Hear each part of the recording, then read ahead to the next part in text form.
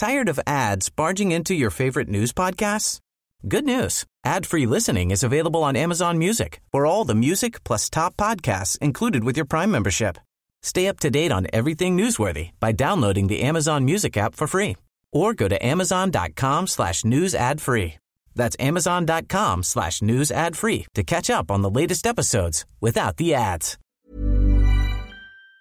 Jackson or Meridian, or cruising along the coast in Biloxi or Ocean Springs, MPB goes with listeners wherever they go. Your company's message can go along too. Go to mpbonline.org/underwriting to find out how. Good morning. It's 8:30 on Wednesday, February 20th. I'm Karen Brown, and this is Mississippi Edition on MPB Think Radio. On today's show, House Homeland Security Chairman Benny Thompson joins us to talk about the president's emergency declaration and the new government funding agreement. And legislators continue the back and forth over state funding for Medicaid. Then, why state emergency leaders say now's the time to be weather aware. And after a Southern Remedy Health Minute, learn about a new exhibit featuring one of the most influential Mississippi creatives ever. That's all coming up. This is Mississippi Edition on MPB Think Radio.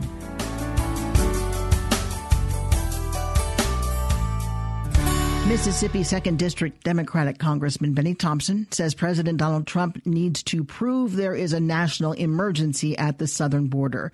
Congress agreed to give the president around $1.4 billion to build a border wall, but not the full $5.7 billion he requested.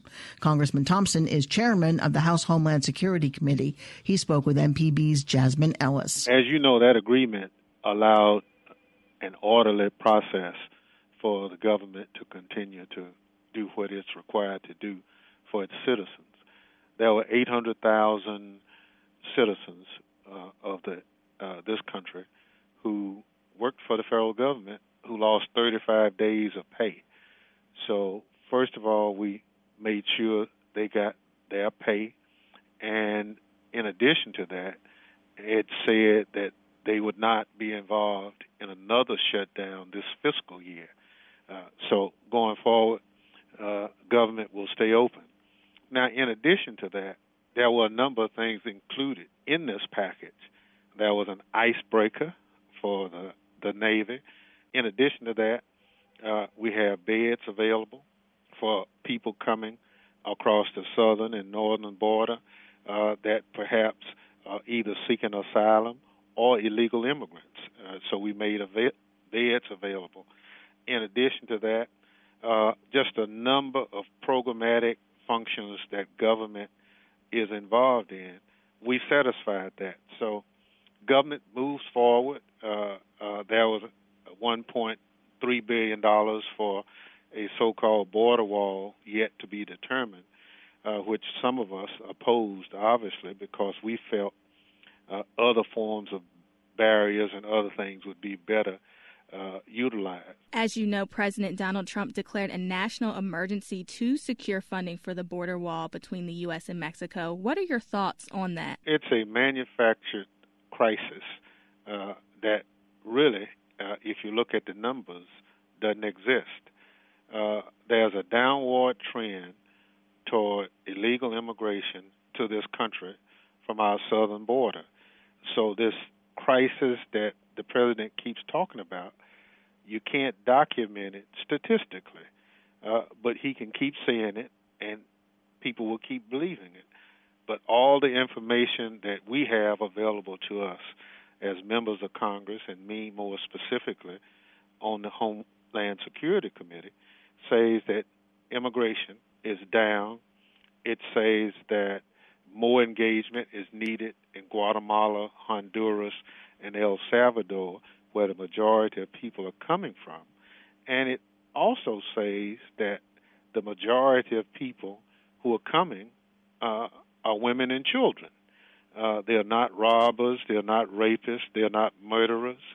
And this notion that this national emergency is because drugs are being brought across our southern border.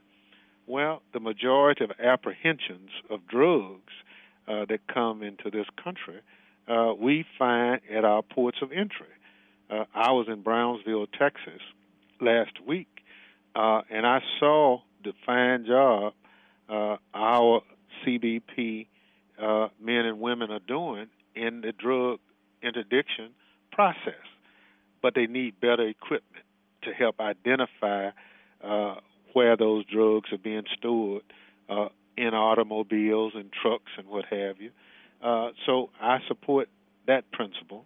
But this so-called national emergency, which, as I understand it, the president expects to take this money from the military construction budget. Our fighting men and women need facilities to train in. They need facilities to live, and their families need places to live also.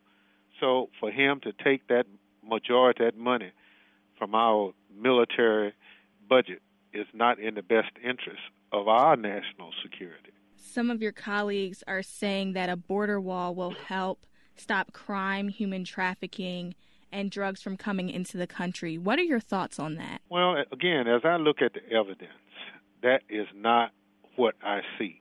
The majority of the places they are talking about putting fence along the border, some of those places are historic places. Some of them are in rivers. Some of them are in mountainous regions. Some of them are in Indian territory. The best thing I can tell you is it's a 14th century solution looking for a 21st century problem. Congressman Thompson, thank you so much for joining us. We really appreciate it. Thank you for having me. Earlier this week, we talked with Republican Congressman Stephen Palazzo on this very issue. That episode is on our website, mpbonline.org. In other news, Mississippi lawmakers in the House are in the first stages of passing state agency budgets. As MPB's Desiree Frazier reports, some legislators challenge their colleagues to bump up funding for one program. House Republican Sam Mims of Macomb, subcommittee chair for the Appropriations Committee, asked colleagues to pass HB 1650. The measure provides about $917 million for the State Division of Medicaid. But Democrat Omeria Scott of Laurel argued for more funding for Medicaid's home and community-based waiver program. She says there's 17,800 slots and a long waiting list for assistance. The program provides at-home care for the elderly, the developmentally disabled, and others with special needs. Those people could be able to remain in their homes, and their families can have some respite and provide the love and care for their family members at home. Scott wanted to take at least $10 million from one of several other pots of money she said hasn't been allocated and use it for the waiver program. Representative Sam Mims says he's hoping to add more money, but not now. It is my hope, as I continue to discuss with the chairman of the appropriations, where we can add money to the Division of Medicaid. And so there was very little change with this piece of legislation from last year. Democrat Steve Holland of Plantersville offered an amendment to take $5 million from Medicaid's $917 million budget and give it to the waiver program. How many calls have you gotten? Mama needs to be on assisted living. She's out of money. And guess where Mama winds up? In a nursing home. Assisted living is $1,100 a month. A nursing home is $7,200 a month. Mims assured the House he is talking to Medicaid about the issue and understands their concerns. The amendment failed. The House passed the Medicaid budget without changes, 97-11. Desiree Frazier, MPB News. Coming up, find out why state emergency leaders say now is the time to be weather aware. This is Mississippi Edition on MPB Think Radio. If your washing machine is on the fritz, most of the time, it's a bad lid switch or maybe even a broken belt. At least, that's what the internet says. But if you want some advice from a real appliance expert, tune into the next Fix It 101 when our friend Timmy McClendon from AC Remedies joins the Handyman Hangout. Leave the internet for funny videos and streaming music, and let Fix It 101 help you with your latest quick fix in your next home improvement project. Tune into the next Fix It 101 today at 9 a.m. only on MPB Think Radio. This is today's Mississippi edition on MPB Think Radio. I'm Karen Brown. Heavy rains and maybe even some flooding are affecting many Mississippians this morning. It's a reminder that even outside of hurricane season, there's plenty of damage and danger associated with the weather in Mississippi. Governor Phil Bryant is declaring this week Spring Severe Weather Preparedness Week. Ray Coleman of the Mississippi Emergency Management Agency joins us with more about spring weather awareness. Well, it's our most severe, weather season as far as the 3 months that we're talking about, March, April, and May. That's where we see our most significant weather impacts. Here in Mississippi, we're no stranger to severe weather, but in those 3 months of March, April, and May, that's when it really kicks up. In fact, the state has been hit with over 800, close to 900 tornadoes in those months alone since the National Weather Service started recording those statistics in 1950. The strongest tornado month is what, April? Yeah, it'd be April. And, obviously tornadoes are the thing that we focus on the most because it causes the most damage. Tornadoes cause an average of 8 deaths and 108 injuries per year in Mississippi, and the millions of dollars in damage that is done throughout the years, billions of dollars in damage for that matter. It just goes to show the destruction that tornadoes can cause, but also I'll call them secondary threats that come along with it, the flash flooding, damaging winds, lightning, all of those things we want to focus on this week just to have folks, in the know about spring severe weather. And certainly with this rain, it really could be a flooding event. There's going to be a lot of it. It's funny you mentioned that. That's one of our topics during Spring Severe Weather Preparedness Week is flooding and flash flooding. And as you see it right now for this entire week, we're going to see a lot of rainfall. And it's one of those things that we I guess we as a general public don't fear as much because it's not as destructive as a tornado, but believe it or not, flooding is the number one cause of weather-related deaths behind heat. So just remember that old adage that you hear from our friends at MDOT, turn around, don't drown, and if you live in low-lying areas, be sure to have an evacuation plan because flooding is a guaranteed killer or injury maker when it comes to severe weather. This is Spring Severe Weather Preparedness Week. What are you telling people to do to prepare for this time of year? That's a great question. We just ask folks to have, first and foremost, multiple ways of being able to receive alerts and warnings. On your cell phone, it's kind of already built in for the most part. I know it's annoying. Some people turn those alerts off because they ring late at night and they wake you up and they have this annoying sound. But those can be life safety measures. So when you have those weather alerts on your cell phone, don't turn them off. And if they are off, just go to your settings and turn them back on. They'll automatically let you know if something bad is happening in your area. Another great tool is a NOAA weather radio. Weather radios are great because when the power goes out, you can still receive that information because those weather radios, for the most part, 9 times out of 10 are battery powered. And so you can receive those mass notifications straight from the National Weather Service.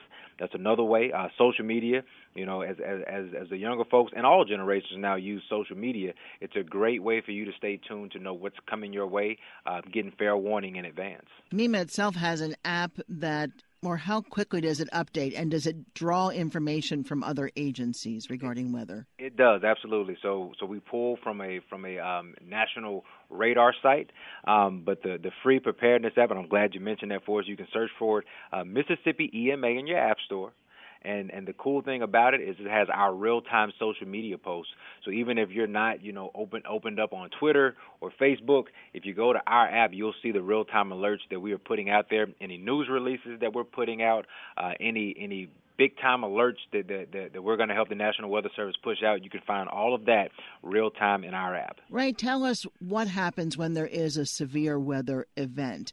How does MEMA mobilize? What is the procedure and the process to respond? Sure. So for MEMA, we're the state's coordinating agency, and what I mean by that, we make sure that all of our state partners have everything that they need as far as resources when it comes to being ready for and responding to any kind of disaster or threat.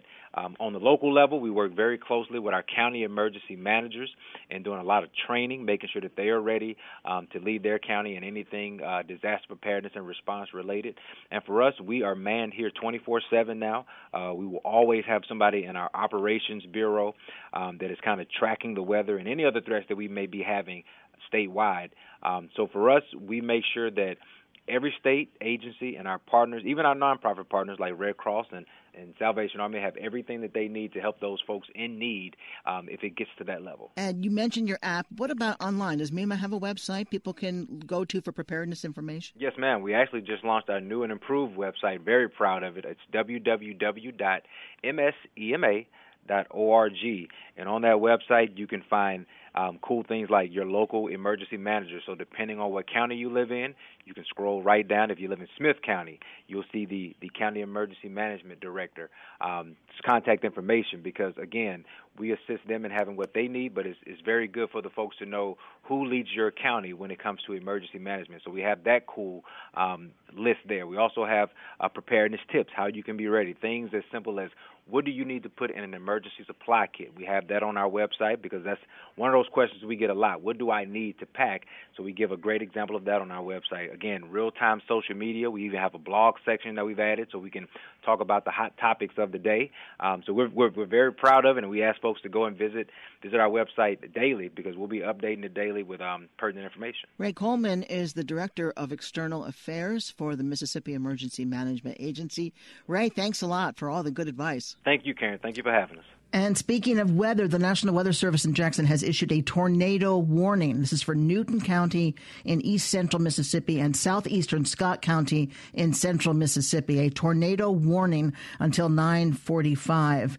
At 8:38, a severe thunderstorm capable of producing a tornado was located 7 miles southeast of Forest, moving northeast at 40 miles per hour. Coming up, learn about a new exhibit featuring one of the most influential Mississippi creatives ever. That's after a Southern Remedy Health Minute. This is Mississippi Edition on MPB Think Radio. Jerry Lee Rice was born the son of a brick mason in the Lowndes County town of Crawford in 1962. Rice is considered to be the greatest wide receiver in the history of the National Football League, and before that enjoyed a record-setting college career at Mississippi Valley State University, where the stadium bears his name. After being inducted into the College Football and Mississippi Sports Halls of Fame, Jerry Rice, a three-time Super Bowl champion, was elected to the Pro Football Hall of Fame in 2010. This has been MPB Moments in Black History. I'm Dr. Jimmy Stewart, Professor of Pediatrics and Internal Medicine at the University of Mississippi Medical Center, and this is a Southern Remedy Health Minute. Good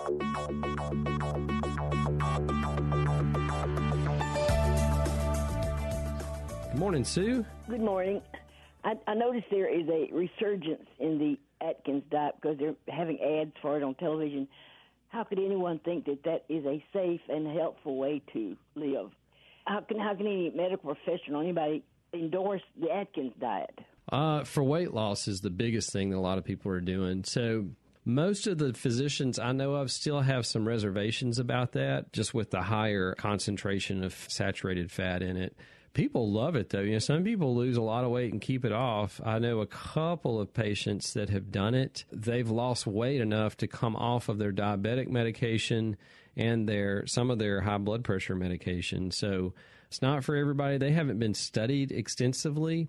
There's been a little bit of data to suggest that they don't increase your risk that much, but there's smaller studies, they're shorter term. They haven't really looked at them over the long haul. I'm of the inclination, just my opinion, based on the data that's out there, that they're not as globally healthy. Certainly, eating that kind of diet for 20 years is going to increase your risk of cancer, particularly things like colorectal cancer and pancreatic cancer. Those have all been linked to higher fat content diets. So I don't advocate Atkins or a higher fat diet necessarily for everybody, just because it's doesn't have as much data as some of the other stuff. For more health tips and medical information, listen to Southern Remedy each weekday morning at 11 on MPB Think Radio.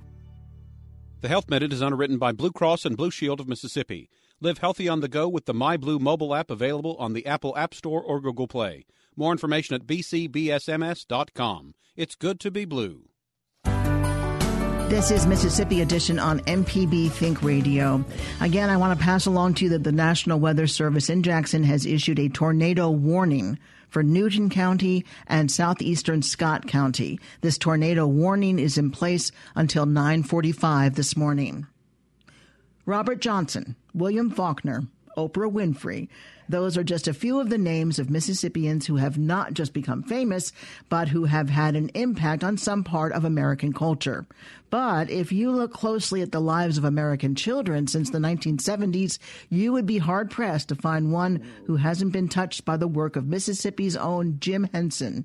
Henson's Muppets have been key figures on Sesame Street, have found network television success on their own, and have inspired Henson's efforts to take even his non-Muppet puppetry to new heights. Mark Toas of the Mississippi Arts and Entertainment Experience in Meridian joins MPB's Ezra Wall. They discuss a new exhibit at the Max that's all about the work of Jim Henson. Henson was not only a puppeteer, which he's best known for, but he was a film producer, he was an illustrator, he was an artist, he was a craftsman, he was a screenwriter. He's just multi-talented, diversified interests. And that all culminated in these great productions that he would create for television. So I think that's one of the things that people will discover in this exhibition. We cover his life from the very beginnings of his career all the way until his death. What particular things or artifacts? Talk about some of the contents of the exhibits that people see when they visit. One of the things that visitors to the museum notice right off when they see the Henson exhibition is how artifact-rich the exhibition is. Not only are there 20-plus original Muppets and puppets and costumes and things like that, but there are artifacts like letters that he wrote to other producers and friends and illustrations that he drew for various characters, film excerpts from his different productions. So it's a rich exhibition with artifacts and content. And then there's this experience part of it, too. You can actually make a Muppet, and they have all the parts, and you can put it together like a Mr. Potato and then film it. And then you can also take puppets and film your own little mini production and rewatch that whenever you're completed. That is so amazing. Yeah, it's great. So many figures that we know of from Mississippi who have achieved so much fame to the extent that they've, some of our earlier blues singers have influenced the music that has been produced all over the world. You have people who are icons like Elvis Presley, people who are famous in certain circles like Eudora Welty or William Faulkner or whatever. But, I mean, really, you would be hard-pressed to find a Mississippian who has had an actual tangible influence over our culture in the way that Jim Henson has. It's so true. And not only entertainment, but also in theater and in serious art. I mean, he was really impactful in a lot of film productions and things of that nature that were really sort of serious subject matters. And one of the things that I think we discover in the exhibition, too, is Henson's ability to communicate. One of the things that we learned, his daughter, Jane, came to the opening and gave a lecture while that weekend, and wonderful person. But she explained that her father really broke down the barrier of the stage, because traditionally puppets are performed on a with a stage in front of them. Well, Henson got rid of the stage and he made the camera frame for the television set the new stage. So that was sort of revolutionary for the puppetry arts and for the industry. One gets the impression that he took his audiences seriously too, whether they were children or adults, and the creations that he made. It wasn't just kiddie stuff. Like, he used puppetry and the innovations that he made in the ways that his characters are presented in material that's a lot more mature than just like Sesame Street. One of the things that I was most shocked about is the things that I took for granted as a teenager and as a college student, those productions of Fraggle Rock and stuff that came out later on, and then the Crystal, the Dark Crystal film. Those all were so rich, and I didn't appreciate them then. I do now. But they really were revolutionary works of art. Some of the things that I'm thinking of, people know about Sesame Street, obviously. I mean, he didn't create Sesame Street, but of course he developed the Muppets that have been an integral part of that show from the beginning. He had the Muppet Show, and then the movies that came after that for maybe a wider audience than just children.